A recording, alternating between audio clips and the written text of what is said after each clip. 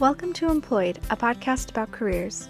Whether you're at a point of having to make a career choice, or you simply like to hear what others are passionate about, Employed is about the workers who make up our nation's economy. I'm Allie, and today we will be speaking with a real estate agent. You're just dealing with a lot of emotions, and when people really want a property, it's hard to just pick one. But there's only one house you can sell.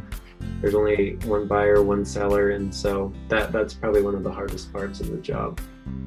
Before we get started with today's episode, I've asked our guest to give some basic definitions of some terms that he uses in today's episode that some people may or may not be familiar with.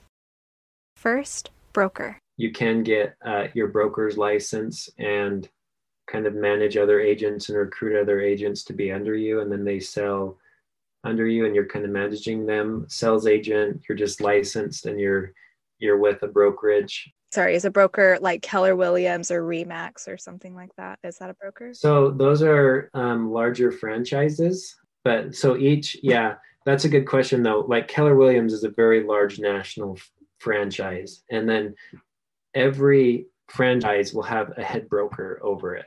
Keller Williams, Berkshire Hathaway, like there's probably thousands of brokers for Keller Williams. Short sale.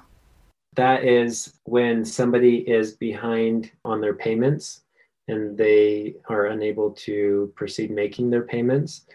That's where they reach out to the bank and they say, hey, we're in distress. We can't make our payments anymore. We would like to work with you as the bank on selling this for less than what we owe it to you for. And it's a cooperative process between the owner and the bank.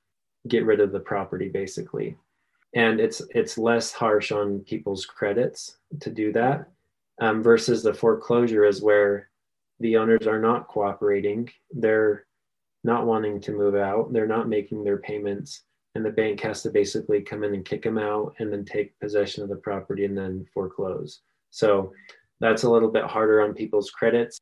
I just sold one this year that was a short sell. And it's interesting because they say short sell like it's short. It is not short. It was like a 3-year long process. Just because you have a bank in the middle. So the bank has to get updated like pay stubs and all this from the owners to make sure that they actually are in distress. There's just a whole nother middle person that delays the process. Sometimes it can be faster, but if you're working on a short sell, I would plan on it taking longer, and there's a lot of uncertainty. The bank kind of keeps the right to sell it or to not sell it, and there's just a million things that could. But if you can get a deal like that, they end up being fairly lucrative. And earnest money. Yeah, so earnest money is basically, it's kind of like a deposit into a contract. So if a buyer is like, hey, we want to make an offer on this house and we have $3,000 earnest money, you put that in the contract, and then that earnest money is contingent upon a few different things. So it can go to the buyer or seller depending on when it's at in the process. For example, in Utah, you have your due diligence period where the earnest money, if a buyer backs out during the due diligence period, they can get all their earnest money back. That's normally like 2 weeks right at the beginning of a contract where a buyer can do inspections and bring all their contractors to make sure the house is good. And during that process, they can back out and get their earnest money. Let's say they go past due diligence, they go past their financing and appraisal deadline, and they're just about ready to close. And they're like, yeah, never mind, we want to back out. Then that earnest money could go to the sellers as liquid damages because the sellers lost, let's say a month on the market. Maybe it was like right now where we're just in November and a month later it's December. Well, in Utah, there's snow here. There's not as many buyers. Thanksgiving just got over and we're going into Christmas. Like that could be a big loss for those sellers. Or maybe they moved out, and the house is just sitting empty. So that earnest money is basically there. And I've seen earnest money from $500 to $50,000, depending on the deal. So it's all negotiable. And if the buyer goes through with the sell, it's just part of their down payment. But it kind of holds them accountable to where there's no like, just kidding, we don't want to buy the house anymore, and there's no consequences. Thank you so much, Peyton, for joining me today. Can you introduce yourself and tell everyone what you do? Yeah. So I'm Peyton Anderson. I'm a real estate agent in Utah. I work with Mountain Luxury here, and Yeah, I'm excited to be on the show. Thanks for having me. Can you just tell us a little bit of your job description? What does it mean to be a real estate agent? I guess there's a few different fields within the real estate agency area, but I primarily work in the residential real estate realm, and I help a lot of buyers and sellers with their primary homes buy and sell their homes. What made you interested in this field? It's probably been about 6 or 7 years ago. I bought my first house and I was super interested in investing. And I bought this house. We rented out the basement and I was like, I want to do more of this. And I thought getting my license would be a good place to start and learn and stuff. I never really got involved with the idea of like selling full time. But once I got my license, I had some friends reach out and they're like, hey, we want to buy a house. And it just kind of took off from there. So it was really interesting how it got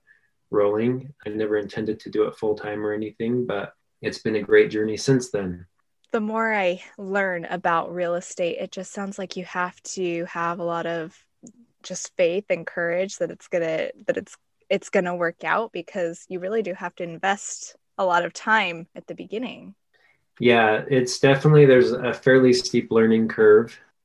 The first thing is a typical transaction, like start to finish, can be a few months because like once you meet a client and they're like, hey, we want to buy a house, then it's like, okay, where do you want to buy? What are you looking for? They got to talk with the lender and get pre-qualified. So there's like all these steps and processes to get them to the end result of them being in their dream home and start to finish. I mean, I have some people I've been working with for like a year. Others are quicker where it's like, hey, we just saw this house hit the market. We're pre-qualified. Let's go see it. And then they write an offer that night. But even the contract process in Utah, we're a standard like 30 to 45 days if somebody's getting a loan.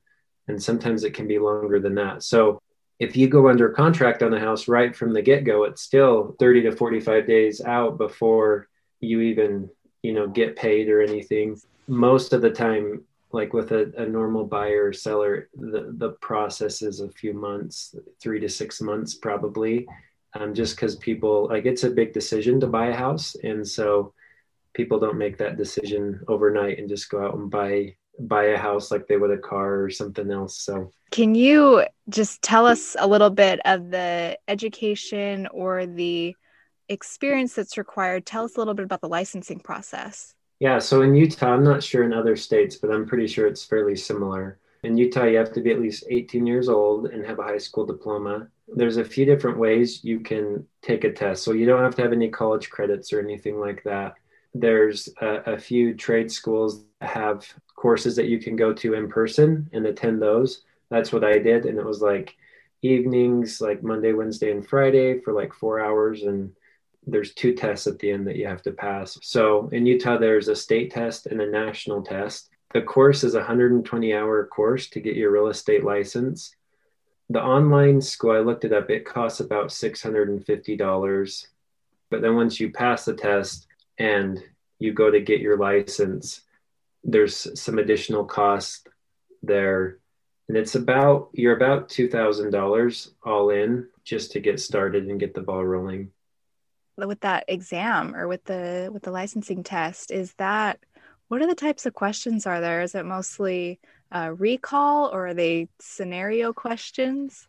It's very interesting because so at Mountain Luxury, I train our sales team as well, and we have about 20 agents on there, and we have some newer agents. They're like, the real estate test never prepares you for what you actually do in real estate, as weird as that sounds. It's just a lot of the logistics and things that you don't always use, like calculating the square footage of a house, or just there's other people that do that, not real estate agents necessarily in our industry. So other states, hopefully it's more in line, but in Utah, you learn a lot, but it's not everything you do in real estate. So that is interesting. What are the demographics of your field? So according to Realtor and NAR, I believe, it says 64% of realtors are female and the median age of all realtors is 55. Real estate experience of all realtors, the median is about 9 years. I have some other cool facts I'll share with you. It says most realtors work about 36 hours per week in 2019. And then the median gross income of realtors was 49,700 in 2019. 28% of realtors had some college, 32% had a bachelor's degree. And just a little side question while I'm thinking about it. You are in residential real estate. Can you kind of go over all the different types of real estate? As I was talking to another friend, I learned of, a little bit about corporate real estate that I didn't really know much about. Can you kind of shed light on all of the different avenues that someone could go in this field? Once you get your license, there's a few like other areas you can branch out to. The biggest two, you have residential and commercial real estate. Those are very different and like different forms and contracts. And once you get into commercial space, like there's actually agents that just go out and find people to lease buildings and they make a commission off of the lease, and they can sell commercial buildings. So you can definitely diversify in real estate. Like I said, the two main ones are residential, commercial, but then you have like multifamily, like dealing with investors, and that is kind of more in the residential side. And then you can even break it down further from there. Like there's certain agents that work mostly with relocation people that are specialized in foreclosures or short sales, or people that are specialized working with veteran buyers. You have buyers agents and you have selling agents, and the process is a little bit different. Selling agents, you're more marketing and showcasing the home, and buyers agents, it's more going out and showing the properties, and a little bit more labor intensive on the buyer's agent side. So there's definitely a lot of different areas you can go into within the real estate space. There's also property management. In Utah, if you're going to manage other people's properties, like put tenants in there and collect the rent and take all the phone calls and stuff like that, you have to be a licensed agent in order to do that and represent landlords on that side. So whether it's leasing, residential, commercial, investment properties, there's a lot of different fields that you can go into, and they're all very different. And I know that this will really vary depending on, the type of the realtor you are. But what is the maybe range of salary and commissions that someone can typically expect to make at your position? The beauty of real estate is you can set that depending on how hard you work and the hours that you put in. Average, I would say you're probably right around the $50,000 a year mark. And that's, doing 40-ish hours a week and, 12 or so transactions a year. That's a very comfortable, you're busy, but you're not like overwhelming yourself type. I mean, I'm the extreme on the other side where I'm doing like 80 hours a week, 60 to 80 hours a week. And this year I'm on target to hit about 40 transactions. I'm going to bed at 11 and getting up at 5, and there's not too much off time. So the beauty of real estate is you can really set that according to how much time and effort you want to put into it. And then the financial side, you'll see the compensation come back. Is it 100% commission, or do the brokers like ever provide like a base salary, or does it vary? It varies. There's a lot of different things you can negotiate, and that's a good question. So whenever you get your real estate license, you have to place your license with a broker. You can't get your license and just be like, oh, I'm licensed, I'm going to go out and sell. You have to be under a broker, because the broker then manages you, and you're responsible to your broker, and your broker is kind of over you, monitoring and making sure that you're doing everything that's supposed to be done. So any agent that's licensed has to hang their license with the broker. And all these different brokerages, there's different splits that they offer. So I would say the most common starting out is you're going to go to a brokerage and they're going to offer you some tools and resources to kind of build and grow your business. And the splits we see fairly standard in Utah are 70-30. So if you close a deal and you make $10,000 off the sell, 7,000 of that would go to the agent and 3,000 of that would go to the brokerage for their training and just, office space and things that they offer you. I would say most brokerages are commission only. So they're not paying you a salary or anything on the side. If they are paying you a salary on the side, I would expect your commission split to drop way down, like well under 50%. The different splits that I see I mean, it varies so much, but there's 50-50 splits where the brokerage is giving you a ton of leads and resources and tools and stuff, up to there's some brokerages where you just pay like X amount per transaction and then you take the rest. I know there's some in Utah that are like $500 a transaction, which is very reasonable, but everything else is on you. So like at our brokerage, we're a higher split amount. There's a few different tiers, but you're either 50-50 or 70-30, 80-20. I mean, there's a few different split ranges at our brokerage, but most of us are on a 50-50 split. Like if you get a listing, the brokerages, we have a transaction coordinator, a listing coordinator, a journalist, photographers, drone people, just all these people that can go into the house and make it really shine. Because of that, I mean, I pay more of my commission to the brokerage, but for me to try and, list a house and do all of that on my own, like that's not what I'm necessarily good at. It helps when you have the team there to help you with the transaction and really get the ball rolling, because it's really hard as a solo agent to be your own photographer, stager. And there's a lot of agents that try and man that up themselves, and it can be a lot of work. So, and that's partially why I'm able to do the amount of transactions I am, is because we have a good team that basically I can get the listing or the deal and run it through the system, and then it comes out all pretty at the end. Can you tell me a little bit about the benefits? Do you guys get PTO or 401ks or insurances? How does that work? Well, and that's where you need to build a good team, where it's like, hey, I'll cover for you while you're gone and you cover for me while I'm gone. For example, we're going out of town Thursday through Sunday. I have a closing, there's an inspection.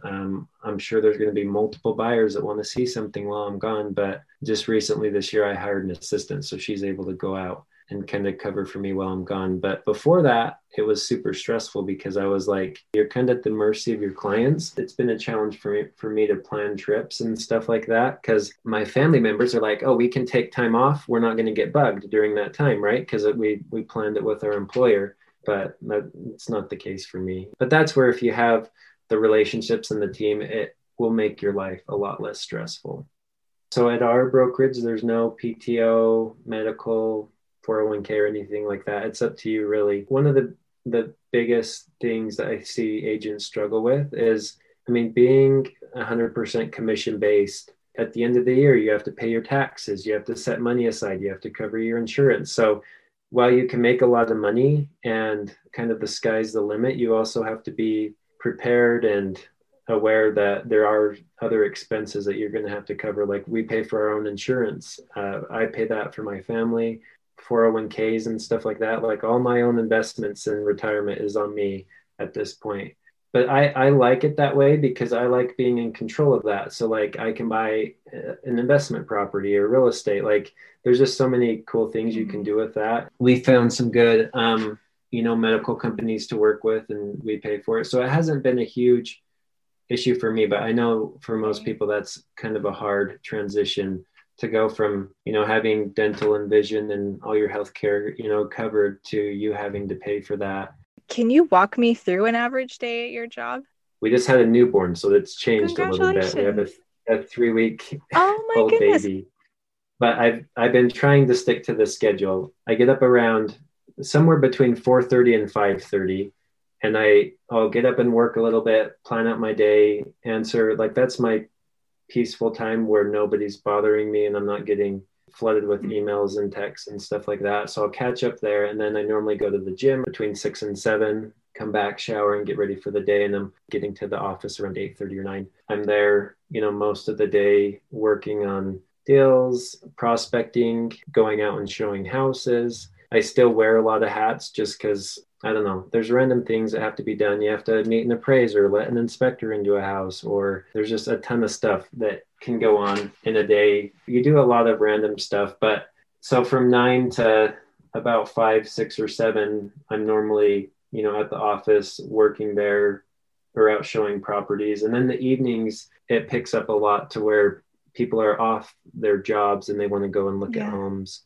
And so a lot of times you'll be meeting with people in the evenings, and then I normally get home, anytime between 6 and 9 o'clock at night. So it doesn't have to be that extreme. If you're doing less deals, if you're, between 10 and 20 deals, it's going to be a lot more toned down and a lot more manageable. So there's definitely, depending on how busy you want to be, you can set your schedule that way.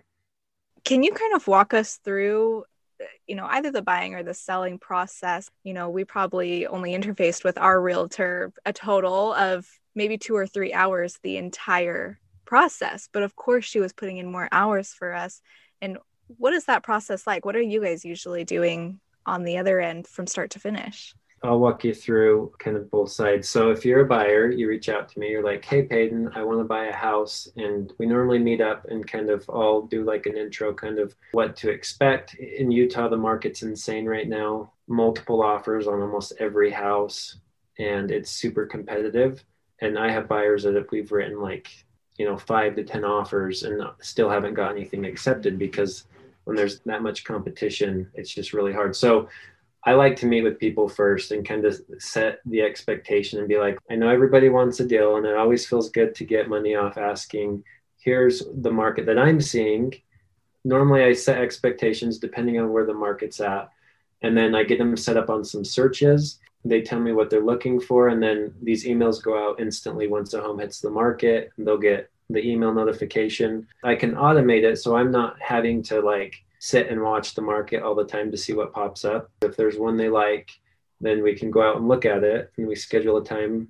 Let's say they really like that house, then I would come back and I would pull some comparable sales in the area. We would talk about an offer, that sounds reasonable, that they feel good about offering for the house. And then I would draft a contract for them and walk them through that process and what the contract means and the dates and the process and the deadlines. And then they would sign the offer, and we'd get it sent into the sellers.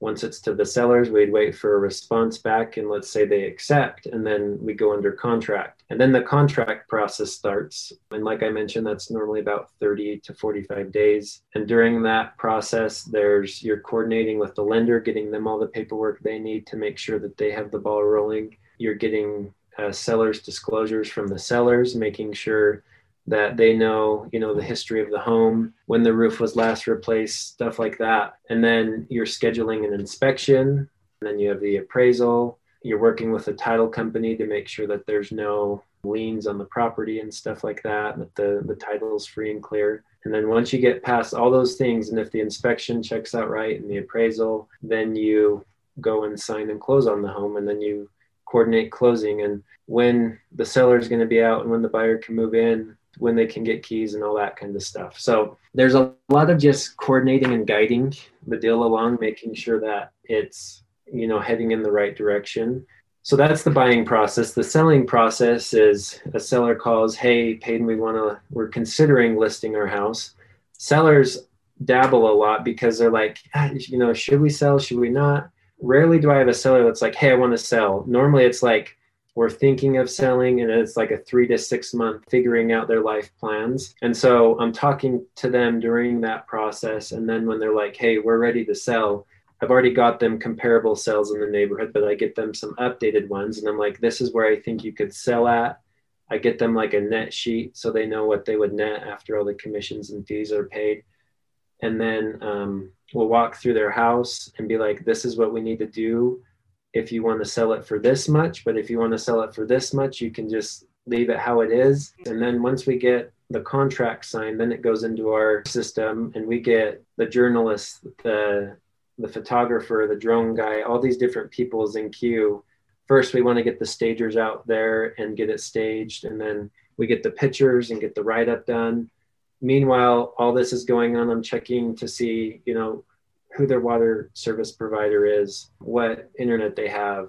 We get it ready to go live. And when we go live on the market, I like to go active on the market on like a Tuesday through Thursday. And we normally do an open house on Saturday. So then we do marketing for the open house and send out some postcards and do some social media marketing, just trying to get as many people as we can through the house on that Saturday. And in this market, normally, just this last week, we listed a house on Thursday, did the open house. We got probably 40 people through the house, and we had 3 offers. So last night, Monday, I was meeting with the sellers, and we were looking at all 3 offers, calling their lenders, making sure they're qualified. And then once we decide on an offer, then we go under contract with them, and then they start the buying process, inspections, Right. all that kind of stuff. On the listing side, it's a lot more labor intensive in the beginning. On the buying side, it's pretty labor intensive all throughout because you're finding them a house and then you're doing the inspections and everything else. On the listing side, you're not there at the inspections. Yeah, hopefully that gives a little bit more in depth of the process of what you do as a real estate agent. But that's what they don't teach you in the class. It's a lot more interactive in the real world. Sounds like this job is really just so much of time management and I guess self-management. It's really just on you to succeed. Can you share with us what maybe a good day or one of the best days you've had at your job when you felt very accomplished? What did that look like? Yeah, it always feels good when you have clients that are like very emotionally attached to a house, and they get the house, or when you list a house and you think you could have got 200 but you sell it for 225,000. Those are the good days. There are some very hard days as well where, as the selling agent, have buyers that are very emotionally attached to the house. They just want the house, but for one reason or another, your sellers opt to go with another offer. It's just like, that makes it hard. Yeah, the best and the worst days, I would say, come down to, just seeing people move into their dream home and they're super excited to, start their new life there. The bad days are when that isn't always the option. So that has to be so heavy, just thinking about how much time we spend in our homes and how much of a role our houses play in our lives. And if you lose out on, something that you had just envisioned to spend, Christmases and birthdays there, that has to be so hard to watch. Oh, it is hard. And like, as an agent, you're a therapist a lot of times, because they come to you, they're like, what should we do? How do we, we want this house. And that can be heavy when you're like, I hope I'm telling them, giving them the right advice. And I'm sure dealing with other people every single day has to bring some weird or unexpected experience and situations. Mm-hmm. What are some of those that you've experienced? Yeah, I mean, I've run into it all, like doing inspections and stuff. You always run into some crazy stuff. Multiple times a year, I run into meth in houses. Mm-hmm. And it's always hard. Like, sometimes sellers are like, we don't do meth, but it could have been a previous owner or one of their kids that did it. Kind of a crazier story recently. I had some buyers that were under contract on a house, and it was a beautiful house, amazing views. And there were some other clients that came in from out of state to see it, and they fell in love with the house too. But the only position they could go into is backup position, because we were the primary contract on the house. And these guys wanted the house so bad that they offered my clients, first it was $50,000 just to take their spot. They're like, we will pay you $50,000 just to assume your position in the contract. My clients were like, no, we really want this house. And then they came back, they're like, okay, $100,000. And my clients they were still like, no, we really want this house. So that was crazy. Like, I've never seen that happen before. That house, I can only imagine like how beautiful that house had to have been. I don't think I could have walked away from that. It was a beautiful house. Mm-hmm. You're just dealing with a lot of emotions. Yeah. And when people really want a property, it's hard to just pick one. Right. But there's only one house you can sell. Yeah. There's only one buyer, one seller. And so that's probably one of the hardest parts of the job. So what is the end goal for someone in your position? Is there a ladder that you're generally trying to work up to, or do people generally retire in this position? Yeah, that's a good question. There's a few different things you can do as a real estate agent. You can continue selling houses. You can go into more of the corporate side where you become a broker. You can get your broker's license, which is something we didn't really touch on, but that's where you have to go and pass another test, and you have to have so many sales and stuff like that. You kind of have more of a business of recruiting agents and helping them grow and sell and stuff like that. Most people I see that really excel in the sales side, they stay there because that's where you're going to make the most amount of money, is just outselling. And that if once you get in the groove and start doing well at that. Mm-hmm. I originally got my license so I could invest, and that's what I've been doing fairly heavily, is investing into rental properties and stuff like that. We have another property under contract, so we're going to be up to 5 properties. Wow. And between those 5, we'll have 9 rental units. And that's kind of like building my retirement, because those tenants pay us every month, and it's pretty nice having that steady income. Yeah. So that's how I was able to diversify my income from being like 100% commission based to, kind of having a salary on the side by setting up those rental properties. So they pay us every month. So that seems like a really smart way to go about it, where you have that steady income. It's not fluctuating every month. Yeah. And I encourage every agent, because you'll deal with a lot of investors. In fact, investors are some of my best clients because they're not just going to buy one home. Most people, like you, probably you buy your house and you plan on being there for 5 or 10 years. And that's a typical trend. So as an agent, it's hard because you don't have this reoccurring, like once you have one client, it's not like they're going to buy something every year, right? But if you work with investors that do want to buy multiple properties, you get, you can get more sales off of one person versus waiting for the client that bought 10 years ago and hoping that they still call you. It seems like such a hard job, a labor intensive job, but I love how you can really tailor it to your life. And I'm sure that's why a lot of people go into it, is because you're your manager basically.